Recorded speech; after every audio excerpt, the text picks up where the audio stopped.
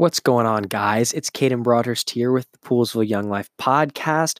I've got another great club talk for you today. It's Wednesday, the 5th of February, already in February 2020. Pretty exciting stuff.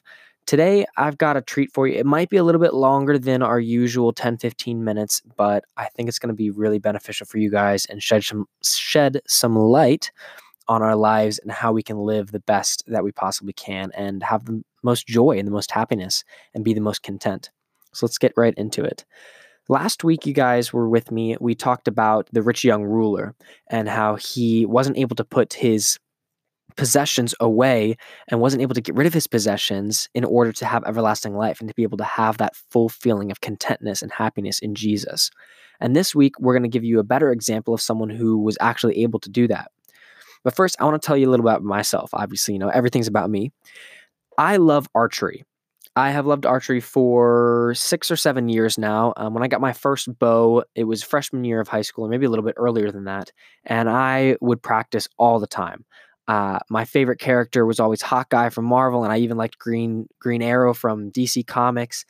They were really cool with just the accuracy that they had to present to be able to win battles, and the precision and timing and the practice that they would have to be. It was more skill than a lot of the characters and superheroes have, I feel like. And it kind of empowered me to be able to practice more and be like, oh, I really want to get this skill too. I want to have a skill that's really impressive that not a lot of people are able to do. So I'd practice a lot and I got pretty good at it.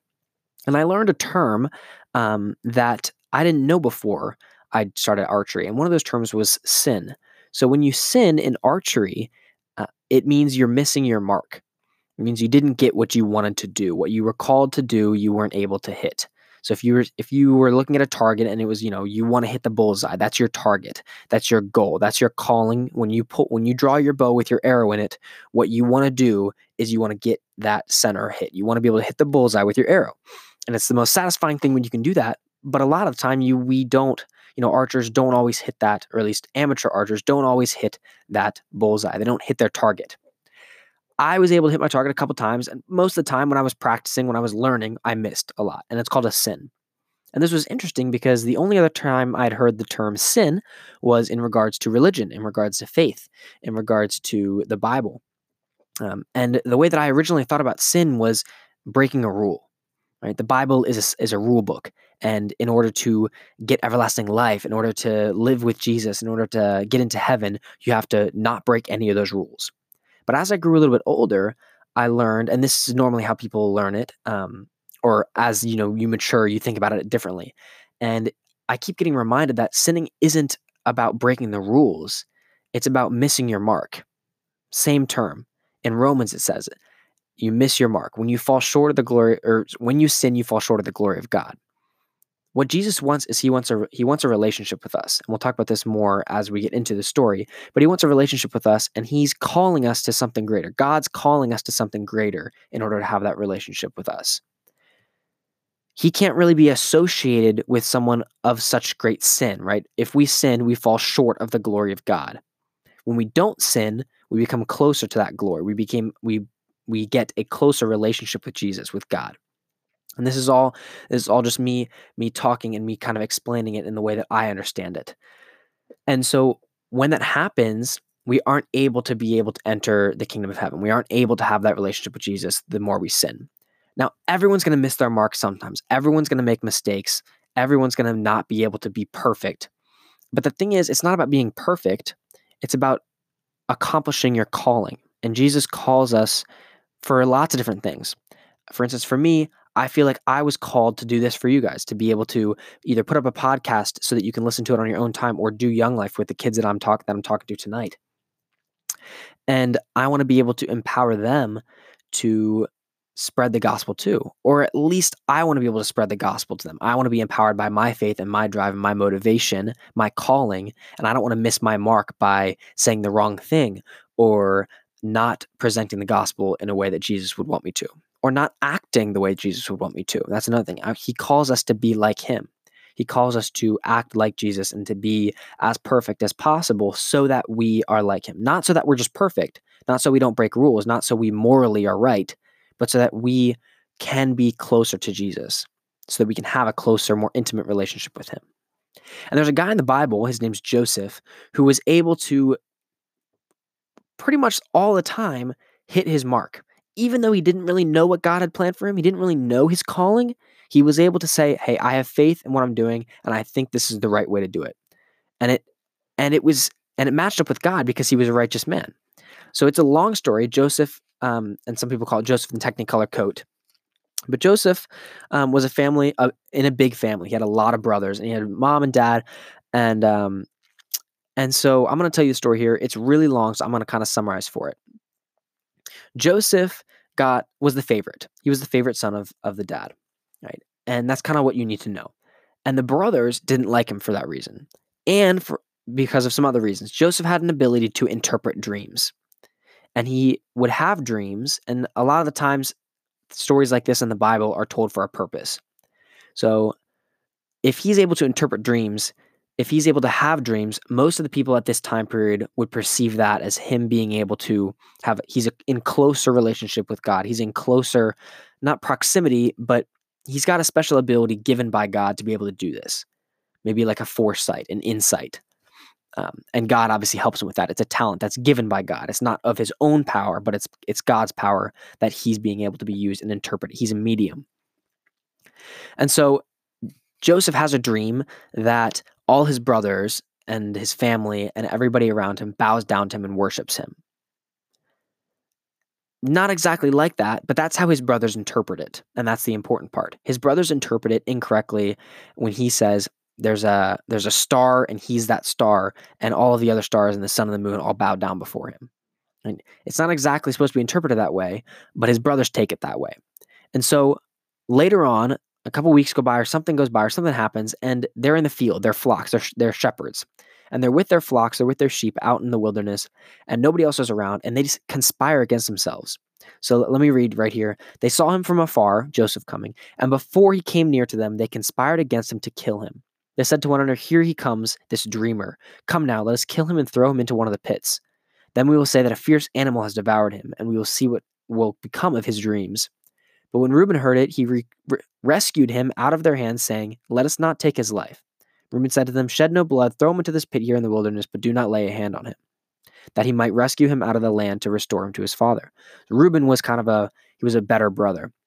The other guys were very jealous of him and wanted him gone, but Reuben was like, let's not kill him. Let's just throw him in a pit and just leave him there so that Reuben could possibly go back get him later.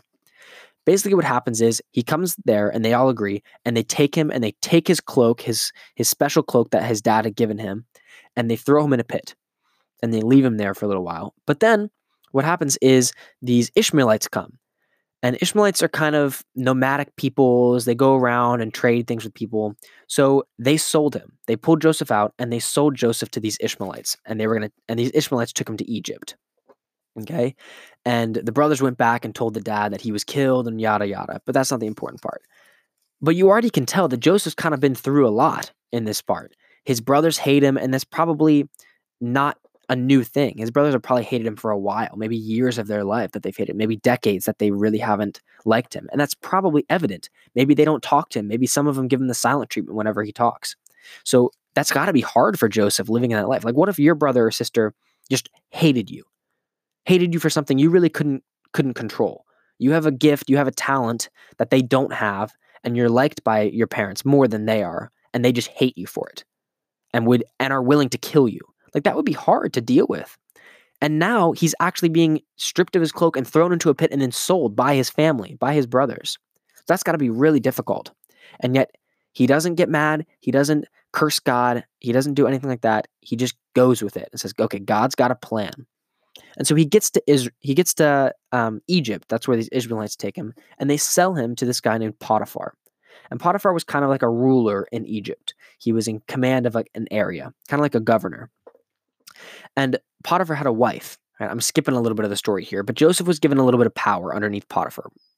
Some might say he was second in command of this area. So he's a pretty powerful dude now, which is understandable because Joseph can interpret dreams and he can interpret lots of different things other than dreams. So he's a smart guy. He's got skills.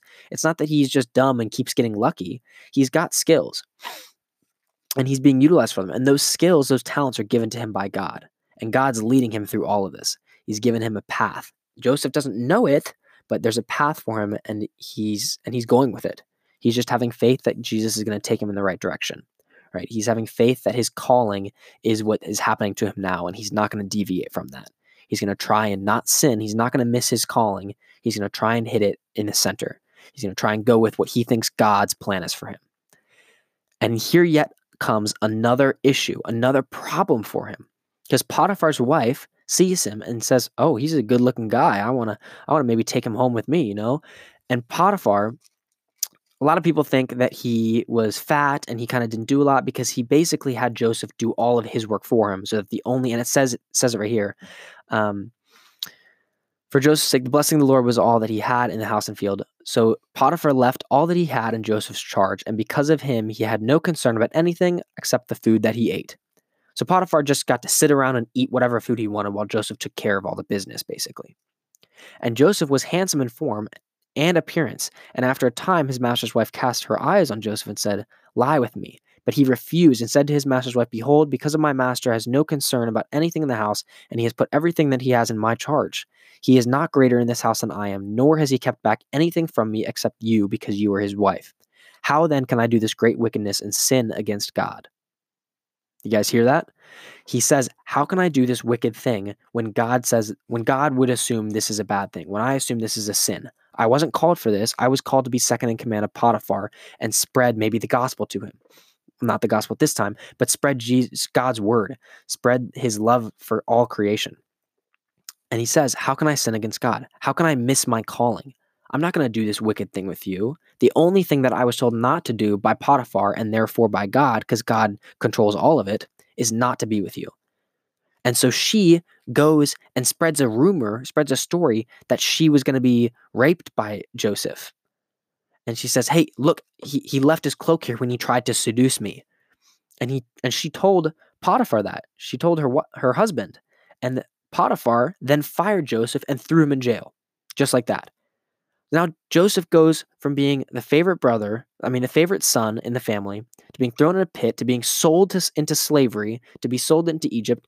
He then works his way back up somehow with this skill, with this talent given by God, and now he's in a good position again. He's loved, he's the favorite, he's probably making a lot of money, and then all of a sudden, because he's following the things that God wants him to do, he gets thrown in jail, loses everything. And while he's in jail, there are these two prisoners there, and he interprets their dreams. And one of their dreams is interpreted that he's going to be killed. He's going to die. And that happens. And then the other guy is going to be interpreted, he gets to go and work in the Pharaoh's house. He's going to be the wine taster or the some type of like menial job, but in the Pharaoh's house. And that comes true too. And the only thing that Joseph asks him is, "Hey, when you get there, remind Pharaoh that I'm here and that I have this ability and that I can maybe help in a situation." And so 2 years go by, and the wine bearer, the guy that gets to work with Pharaoh, forgets about Joseph. Dang, right? So Joseph is just in jail, not doing anything, sitting on his bum. He doesn't have any plan on what he's going to do, but God's got the plan, and that's what he puts his faith in. And so Pharaoh, after 2 years of him being in jail, Pharaoh has a dream. And this dream is really complicated and complex, and nobody can interpret it. No one can tell him what it means, and it's driving him crazy. And at that point, the wine bearer remembers, "Hey, I know a guy in jail who might be able to help you." And he says, "Bring him to me." So Joseph gets called from jail, and he quickly comes, and he gets all dressed up, and he gets nice, and he looks good, and he comes to the Pharaoh, and he interprets the dream. And he interprets it with such specificity that the Pharaoh is dumbfounded. He's astounded that this guy has this ability. And the only way that he would be able to have this is from God, is what they all kind of assume. And then Joseph suggests a plan, because the interpretation of the dream is that there's going to be 7 years of the harvest is going to be great. You're going to have a ton of food, ton of money. Egypt is going to do well. It's going to rain at perfect times. You're going to have a ton of food. But then 7 years after that, for the 7 years after those 7 years, it's going to be famine. There's going to be no food anywhere. Nowhere in the surrounding areas is there going to be food. So what you should do is build giant buildings and put all the food in there, make stockpiles and save it for those 7 years. Save everything that you don't need so that we can get through the famine. And so they do that. And as that time passes and as those things happen, he just rises in power to the point where he's like almost close to the Pharaoh himself. Pharaoh's right-hand man kind of guy. So now we have a beginning, favorite son, best family, right? He's the best in the family, and then he gets thrown into a pit, sold into slavery. Bad, very bad. Doesn't have a plan, doesn't know what God's plan is for him, but he has faith. He gets brought to Potiphar, right? Potiphar makes him second in command. He's got a lot of wealth, a lot of power, a lot of influence. One bad thing happens that wasn't his fault, right? He was doing the right thing, and yet something bad still happens to him. But he doesn't know the plan. He has faith, right? Sometimes in life, bad things are going to happen, and we don't really have a reason for them. But the only thing that we can do to be able to get through those is to assume God has a plan and stay faithful and stay and not sin, not try and go our own way, but do what God has called of us, or just have faith in him. If we think that he's called us to do something, we go for it. If not, if we know that it's wrong, we want to stay as far away from it as possible. That's what Joseph's doing. He's staying to the things that he knows God will appreciate. He's staying close to the things that God has called him to do. And so Joseph rises in power, and now he's second in command, and he's at a spot. He's at a spot where he can influence people in ways that are unimaginable. He can influence Pharaoh and say, hey, the only way that I'm able to interpret these dreams is through God. And that's what he does. And he tells everybody, and not Christianity, but this belief that God is the strongest power and powerful and loves us and is able to give us everything and has a plan for us just spreads throughout everywhere. And that was Joseph's calling. It was to influence people and to show that God has the power to do anything and can keep everyone safe. And no matter what we think is going to happen, he's got a plan for us. So I don't know what you guys are into.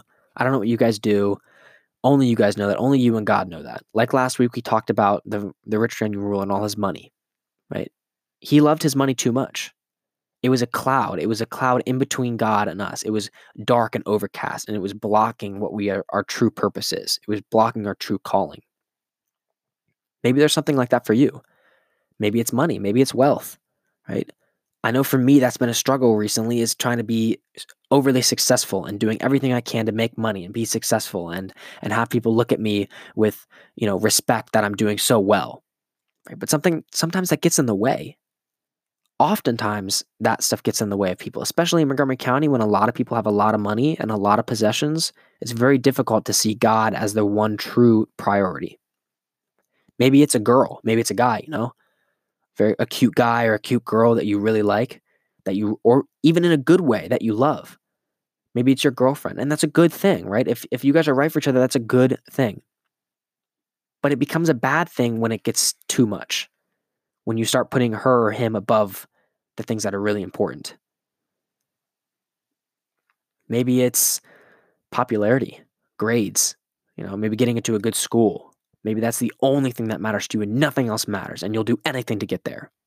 That's not good either. We want to try and not miss our mark. We want to try and not miss our calling. Now, I don't know what your guys' calling is, but I know that God loves you. He says it, and he wants to have a relationship with you. Jesus loves you. And he loves you so much that he sent his own son, Jesus, to die on a cross for us. He lived a perfect life. He didn't sin at all. He matched his calling perfectly, and then he was punished for it anyway. Because we're the ones that were supposed to receive that punishment, right? Like I said, every sin falls short of the glory of God. And there's another passage that says the wages of that sin is death. The wages of not being able to reach your calling perfectly and being able to have that vocational calling and match it to the way that God wants to is death. And God took that punishment for you guys because he loves us that much. He wants a relationship with us that much that he would come to earth, become a human, show us the way, show us the right way to do things, teach us through the Bible, right? Even though he's not here now, he taught us through the Bible. And this was intentional. God had the intent from the beginning to be able to create this, to give to us today, to be able to read from, to be able to teach from, to be able to learn from. And that's another thing. When we make mistakes, because we're going to make mistakes, trust me, I made a lot of them. I'm sure you guys have too, and I'm sure you will, because I know I will continue to make some mistakes. God's not going to hold that against you forever. If we're able to say, hey, I know that I messed up, I'm trying to do better, I will try to do better, He will instantly forgive you and forget about it. And that's the crazy love that we need to have for each other too. We need to be able to say to our friends who've wronged us or made mistakes that we still love them and that we'll forgive them for anything. Because that's the same thing Jesus would do. And our calling for all of us is to be like Jesus. Right? Whatever that means for you guys, I hope that you will be able to get something from that. I'll pray for us, and then my Young Life guys will head to McDonald's. Heavenly Father, I appreciate the day you've given us to get a lot done. I planned a lot for Young Life today, and I've done a lot of work to be able to try and reach this calling that you've called me to be. And I don't know where you are in these kids' lives or what your calling is for them, but I hope that you'd show that to them. And if you don't, I ask you to give them courage and bravery to continue on a path of unknown, of uncertainty. Because even if we don't know what your plan is, we can still have faith that there is one, because we know there is one. There was one for Joseph, and he knew it too. He didn't know anything about it. And yet he still chose to be faithful to you, and we want that kind of faith. In your heavenly name we pray. Amen. All right, guys, thank you so much for listening.